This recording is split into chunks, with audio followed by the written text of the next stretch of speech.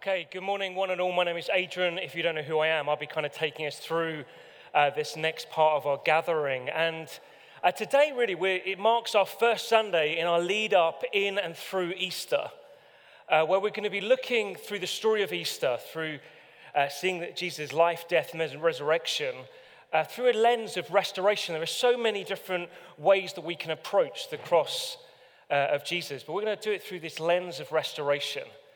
And with that in mind, I want us to think through this broken vase that we have here, which is part of this ancient art form that's Japanese called kinitsu,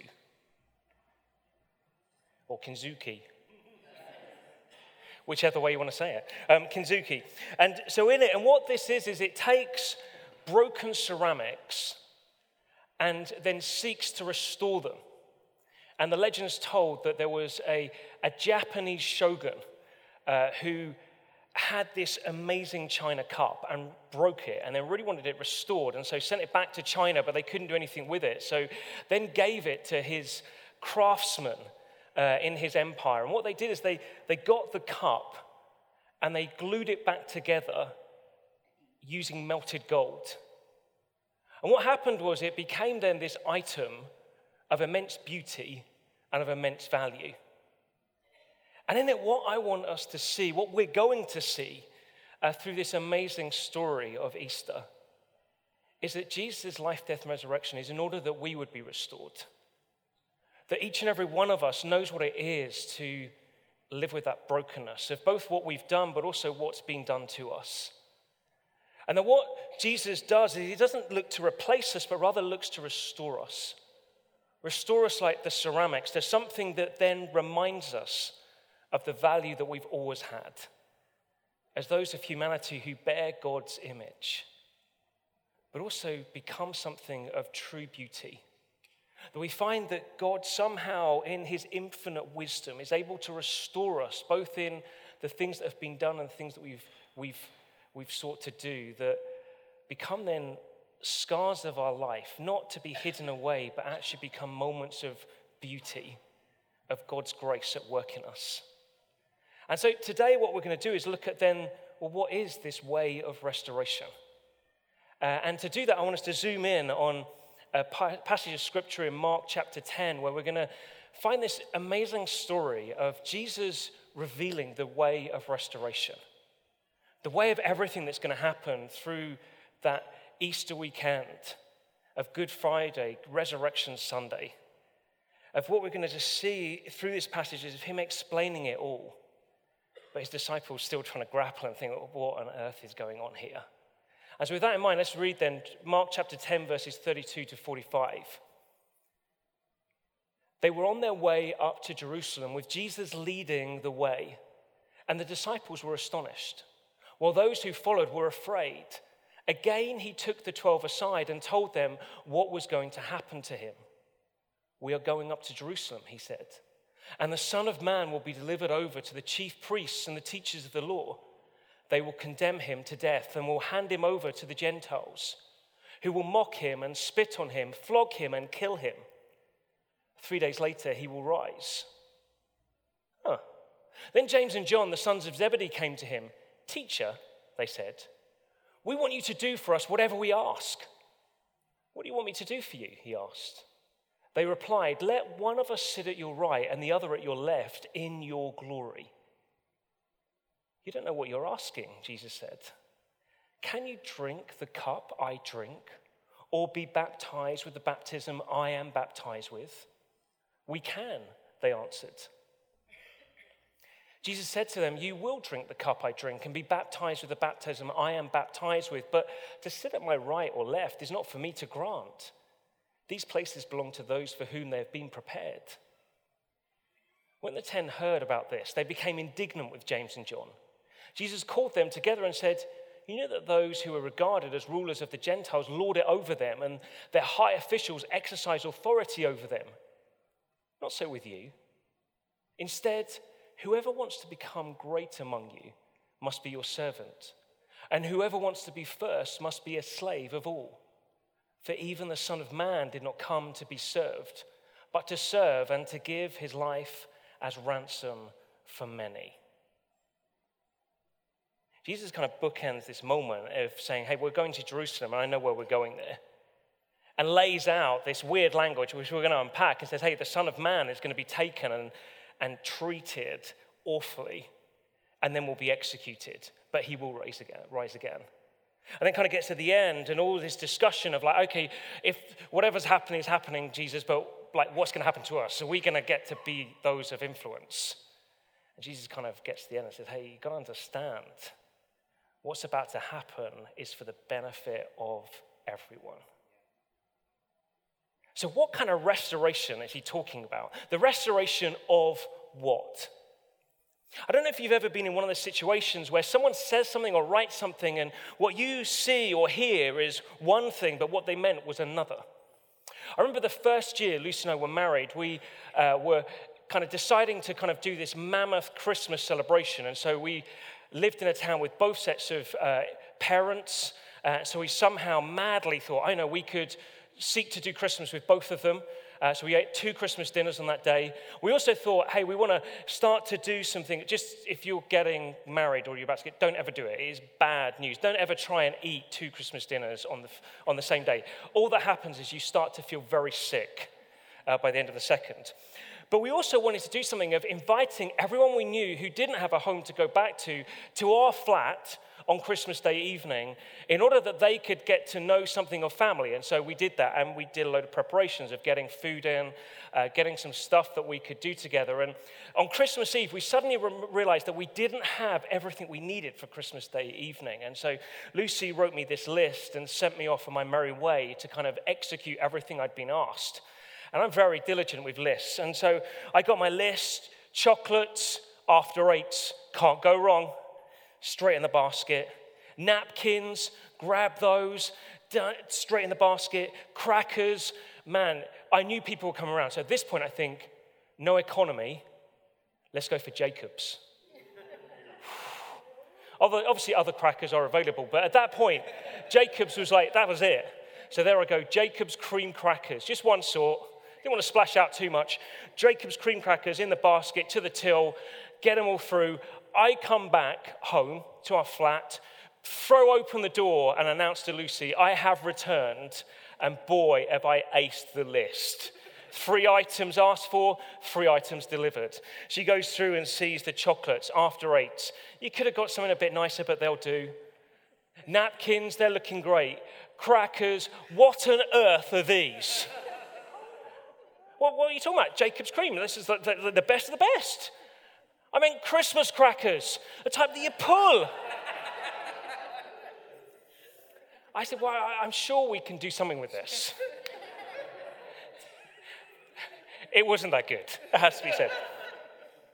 But there's moments on there where you think you've heard something and you've got it clear in your mind. Like, I'd like to say that was the only instant this ever happened. It's a weekly occurrence in my life where what I think is going on isn't necessarily what was meant. And if you like, in this moment, that's what was going on with the disciples. Like, they heard Jesus talking about this language of the Son of Man, which talked about the one who's going to be the king who came and kind of reigned forever. And they'd been thinking it through and saying, oh yeah, there's this moment, we're going to Jerusalem, that's the capital. And the kingdom's coming back. And what they heard in what Jesus was saying was, hey, Jesus is going to do it. Jesus is going to restore the kingdom. We're going to be the superpower again. See, they were living in a day and age where Jerusalem was just a people group, a city that was besieged by the Roman Empire, that the Jews were a people group that were owned by the empire. And in it, the disciples are therefore thinking, no, this is a moment where Jesus is going to be like a king, like the king of old, like David or Solomon. And he's going to come and raise up an army that's going to crush the enemy. And at that point, we're like with him. And if we're with him and he's the king of all kings for a kingdom that's going to destroy everyone else, man, we want in. And we want to be those in top positions. And so you find these 2 disciples and come and say, hey, can we sit you right and left? Can we be the kind of chief left and right guys who get to be part of this amazing kingdom? The other disciples hear about it, and it isn't that they're like disgusted thinking, hey, you've got this all wrong. No, they're like, how come they get the seats? Like, I didn't know that was up for grabs at the moment. Like, if we're talking about seats, hey, we all want in. We want the seats of real influence. And Jesus says, no, this isn't what I'm talking about. I'm not talking about a kingdom of the now, like an earthly kingdom where you have a king that then becomes a superpower and dominates everyone else. No, what I'm coming to do is establish a kingdom that is way bigger than what you're expecting. Something that's going to actually deal with the whole of the problem of humanity and the brokenness that's there. And so in verse 45, you find that Jesus just simply says this: what is it all about? Well, it's about the giving of a life as a ransom for many. That Jesus says, no, what I've come to do is to give my life in order that the whole of humanity could be liberated. Liberated from what? Well, liberated from everything we saw through the last series we've been in of Home Origins, where we looked at Genesis 3, where you see everything breaks, where humanity decide that they could know better than God and think that God is maybe withholding something from them. And they decide, hey, maybe we could live outside of God's best because we know better. And then what happens is that everything breaks. As we discover, there becomes this brokenness in terms of how we relate to God and one another and the whole of creation, a restlessness within ourselves of however much we do, it never feels quite good enough. And then this judgment of death. And something that all of us live with is that thing of, man, one day we're going to die, and then what? And what we saw is that story of Genesis 3 has become all of our stories as we seek to live outside of what God designs for us. And it leaves us in this place of needing liberation from something we can't do anything about, where we continuously seek to live after things that are outside of God's best, that cause us to live with a brokenness in terms of relationship, a deep sense of restlessness and of that sentence of death. And Jesus says, no, I've come that through my death, I can liberate. See, it's not just to liberate from something, it's to liberate into something. That Jesus comes to liberate us in to relationship. A restored whole relationship with God, with one another, with the whole of creation. A liberation in respect to rest, where we can know that we're eternally loved and accepted. A liberation in terms of life, and life eternal rather than death. That's what I've come to do. It's not about superpowers. It's about the liberation for the whole of humanity in order they would be returned to what they're truly meant to be, those that image God and therefore reveal and honor him. So what is then the way of this restoration? Well, Jesus kind of says, well, the way of this restoration, I'm going to paint in 3 different word pictures, and you can read the story, and if you like, they just become weird things. And so Jesus says, can you drink my cup? Can you get baptized in my baptism? Oh yeah, and it's all about the Son of Man. And we can hear those, not about you, I read them and think, yeah, I don't know what you're going on about there, Jesus. Let's just carry on. I understand the end bit. You're going to die. But Jesus seems to use these images in order to reveal something about how he's going to restore us to who we're truly meant to be. So he says that it's about a cup. So what's the cup? What's the cup that he says that only he can drink? Well, for that, if you like, there's these moments, and at the moment I listen a lot to Tim Mackey, who's part of the Bible Project, which I'd recommend highly and listen to their podcasts. But Tim Mackey often talks about the fact that you find within Scripture these hyperlinks. So, you know, like when you go to Wikipedia, and there's insane information, but sometimes the information is right. And you'll find that suddenly there's a blue kind of highlighted word. And when you click on that word, suddenly it takes you to another page to tell you a bit more about that thing. And if you like, in the New Testament, throughout the Bible actually, you find these words that are kind of like hyperlinks to other things that have gone on. As when Jesus talks about a cup, he's not just talking about any old cup. He's talking about a cup that's spoken of in Isaiah 51 and Jeremiah 25. In Isaiah 51, verse 17, it says this: you who have drunk from the hand of the Lord, the cup of his wrath. Man, it suddenly got heavy. Like, what kind of cup? Oh, it's a cup of God's wrath. This is the cup that Jesus has come to drink. Like, what is that then? Well, Fleming Rutledge, I think, helpfully allows us to understand something of what we're talking about when we're talking about a cup of God's wrath, where she writes this: it is the unconditional love of God manifested against anything that would frustrate or destroy the designs of God's or his love. Who are the designs of God's love? Us. Humanity. And therefore, God's wrath is against anything that frustrates us being able to live in the freedom of his love for us. Therefore, what's that stuff? What's the stuff that's done to us, or the stuff that we do that takes us outside of God's best? And God is against that. Why? Because he wants the best for us. And so Jesus comes and says, hey, I've come to drink that cup. And not just drink it, he is going to drain it.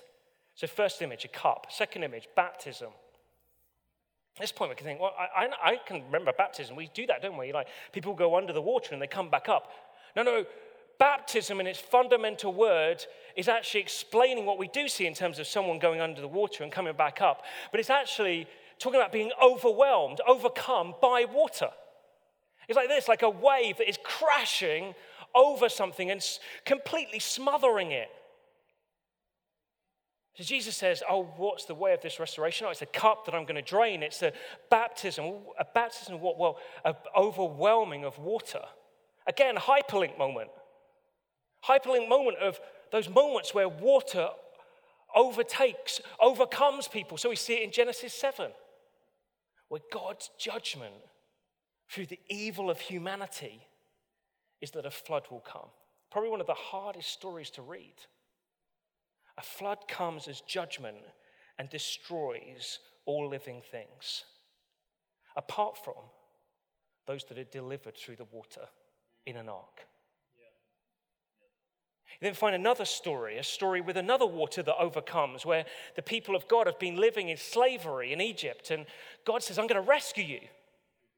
And so Moses, the leader, kind of leads the people free from Egypt and gets to the Red Sea. And as he approaches the Red Sea, the Egyptians are hot on their foot. Having said they could go, saying, no way, we want them back. And it says as they get there, Moses then prays to God. And the waters part in order they can be delivered. And as they walk through, again, a hard story, we see them delivered. And then the Egyptians who are pursuing them to take them back to slavery, the waters encompass them, judgment. And yet they're freed. We could do some other stories, we haven't got time today, but you see in these two moments, you see, yeah, we've got the cup that is the wrath. We've got the baptism, which speaks of a water that is of judgment, a water that is of death, but also that points to deliverance. So we've got the cup, the baptism. And then we get this weird one of a throne. Now, at this point, you're going, it doesn't say throne there, Adrian. No, it doesn't. It says Son of Man. Son of Man is this enormous hyperlink. A hyperlink, to be honest, that we could spend the next 10 hours examining, but we haven't got that. We're just going to do one. You see, that Son of Man reference, which Jesus refers to himself as continuously in the New Testament, is that it's linking back to Daniel chapter 7. Daniel chapter 7, where Daniel has this dream. And in it, he sees all the different kingdoms and powers of the earth. And as he sees them coming into play and dominating, suddenly there's one who comes and subdues all other powers. He says it was one like the Son of Man who comes and sits on the throne given to him by God, the Ancient of Days. And he reigns in his kingdom forever.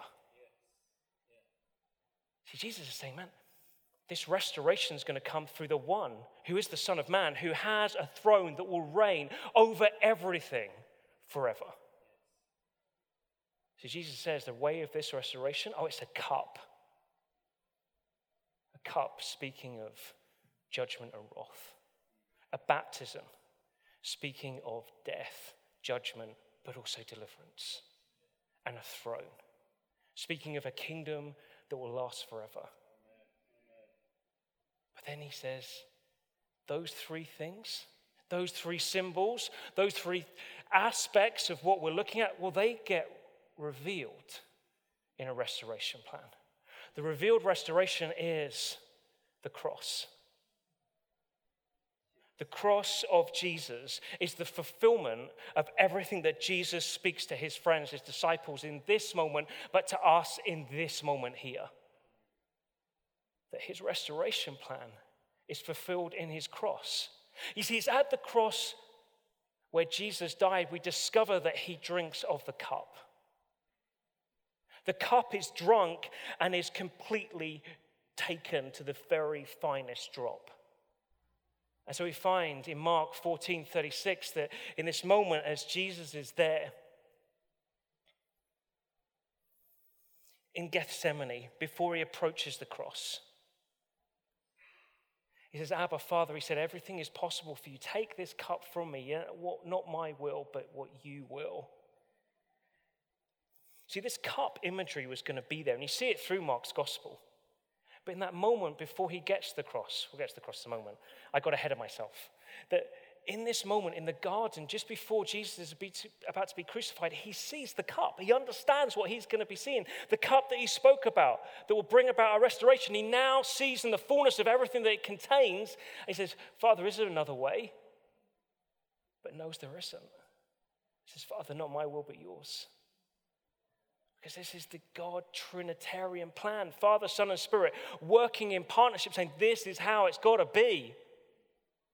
And then we get to the cross in Mark 15:34. And at 3 p.m, Jesus cried out in a loud voice, Eloi, Eloi, lama sabachthani, which means, my God, why have you forsaken me?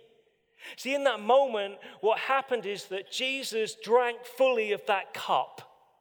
And something that is beyond our comprehension is a mystery to us, that in that moment, to Jesus on the cross, who has eternally existed and was eternally existing with the Father and the Spirit, there was silence.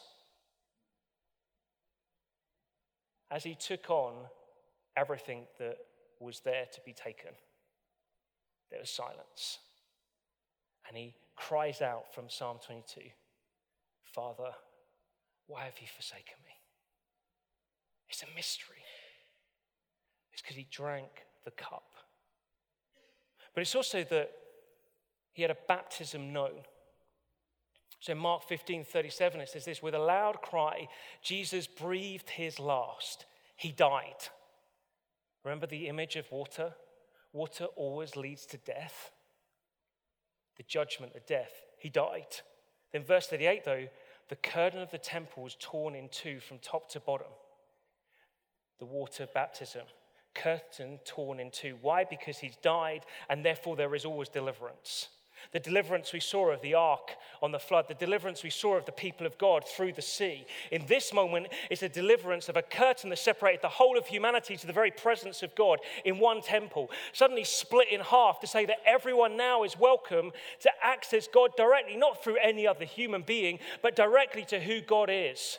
Because Jesus has come and made a way so that every single one of us can know access is granted. It is good. Because it stops meaning that someone who stands at the front isn't special. We all are. Amen. We can approach God, who is holy and just and righteous, wherever we are. Man, even in the toilet. That's the most offensive place I can think of, where you think, no, surely not, no. Yes, God can be present there. Because it's been split, the curtain, because of what Jesus did. So it's a cup, it's a baptism. But it's also that last part of a throne revealed. See, the cross was his throne. Mark 15:27. They crucified two rebels with him, one on his right and one on his left. Do you remember? Jesus said to them, it's not for me to tell and say who can sit at my right and who can sit at my left, because those positions have already been given. And suddenly we find that the positions that are given are to a rebel on his right and a rebel on his left, because his cross was his throne. Because the point was that the object that seemed to be attached to shame and curse was the object that became the proclamation of his glory and majesty to the whole of the earth. This is Jesus. This is his story of restoration. This is better than some gold melted down to glue ceramic together. This is Jesus, who is God, coming and drinking the cup that we could not drink, of being baptized in a baptism that you and I could never have, and becoming one who took on a throne that you and I could never have taken. In order that what? In order that we could know a restoration received. A restoration received that promises for you and promises for me that Jesus is enough. I don't know what your life is made up of at the moment. But the promise is this: Jesus is enough for you. And Jesus is enough for me. And in it then means that he redeems what he took on. So he was baptized in order that we could know a baptism. Suddenly it changes what we're looking at when someone says, oh yeah, I want to get baptized. I'm going to go and get stuck in water and then come out, and somehow that kind of reveals something. And people look on and go, well, that was kind of nuts. What's going on there? No, this becomes a moment of us remembering, because you did that baptism, because on the cross you were overtaken by death, but you brought a deliverance through it, I now get to go under the water, remembering that water symbolizes judgment and death. And I get to die to my old way of life in you, Jesus, and be resurrected as I come out of it into this new life of what you've done. That's what baptism is. If you've not been baptized, my question is, why not? It's not a show. It's a proclamation of resting in the multitude and wonder of what Jesus has done for you and for me. And maybe you're here today going, but I want this. I want Jesus. Great. Because you can have him. And he's yours. So if you've not been baptized, I'd say, man, maybe today's the moment we say, I want to do this. Why? Because it reminds me of what you've done, Jesus. I just simply rest in your work on the cross and what this pictures. But it's not just that he offers us his baptism because he took on a baptism we should have had.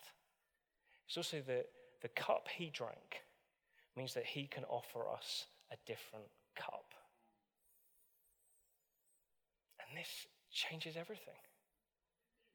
See, suddenly we get these moments where we can gather around a table of this simple meal of bread and juice and take a cup, because we realize as we take it, we're remembering that he drank the cup of God's wrath in order that we could know liberation.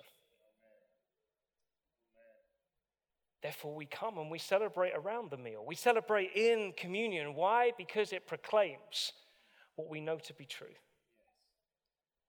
Christ crucified. Christ resurrected.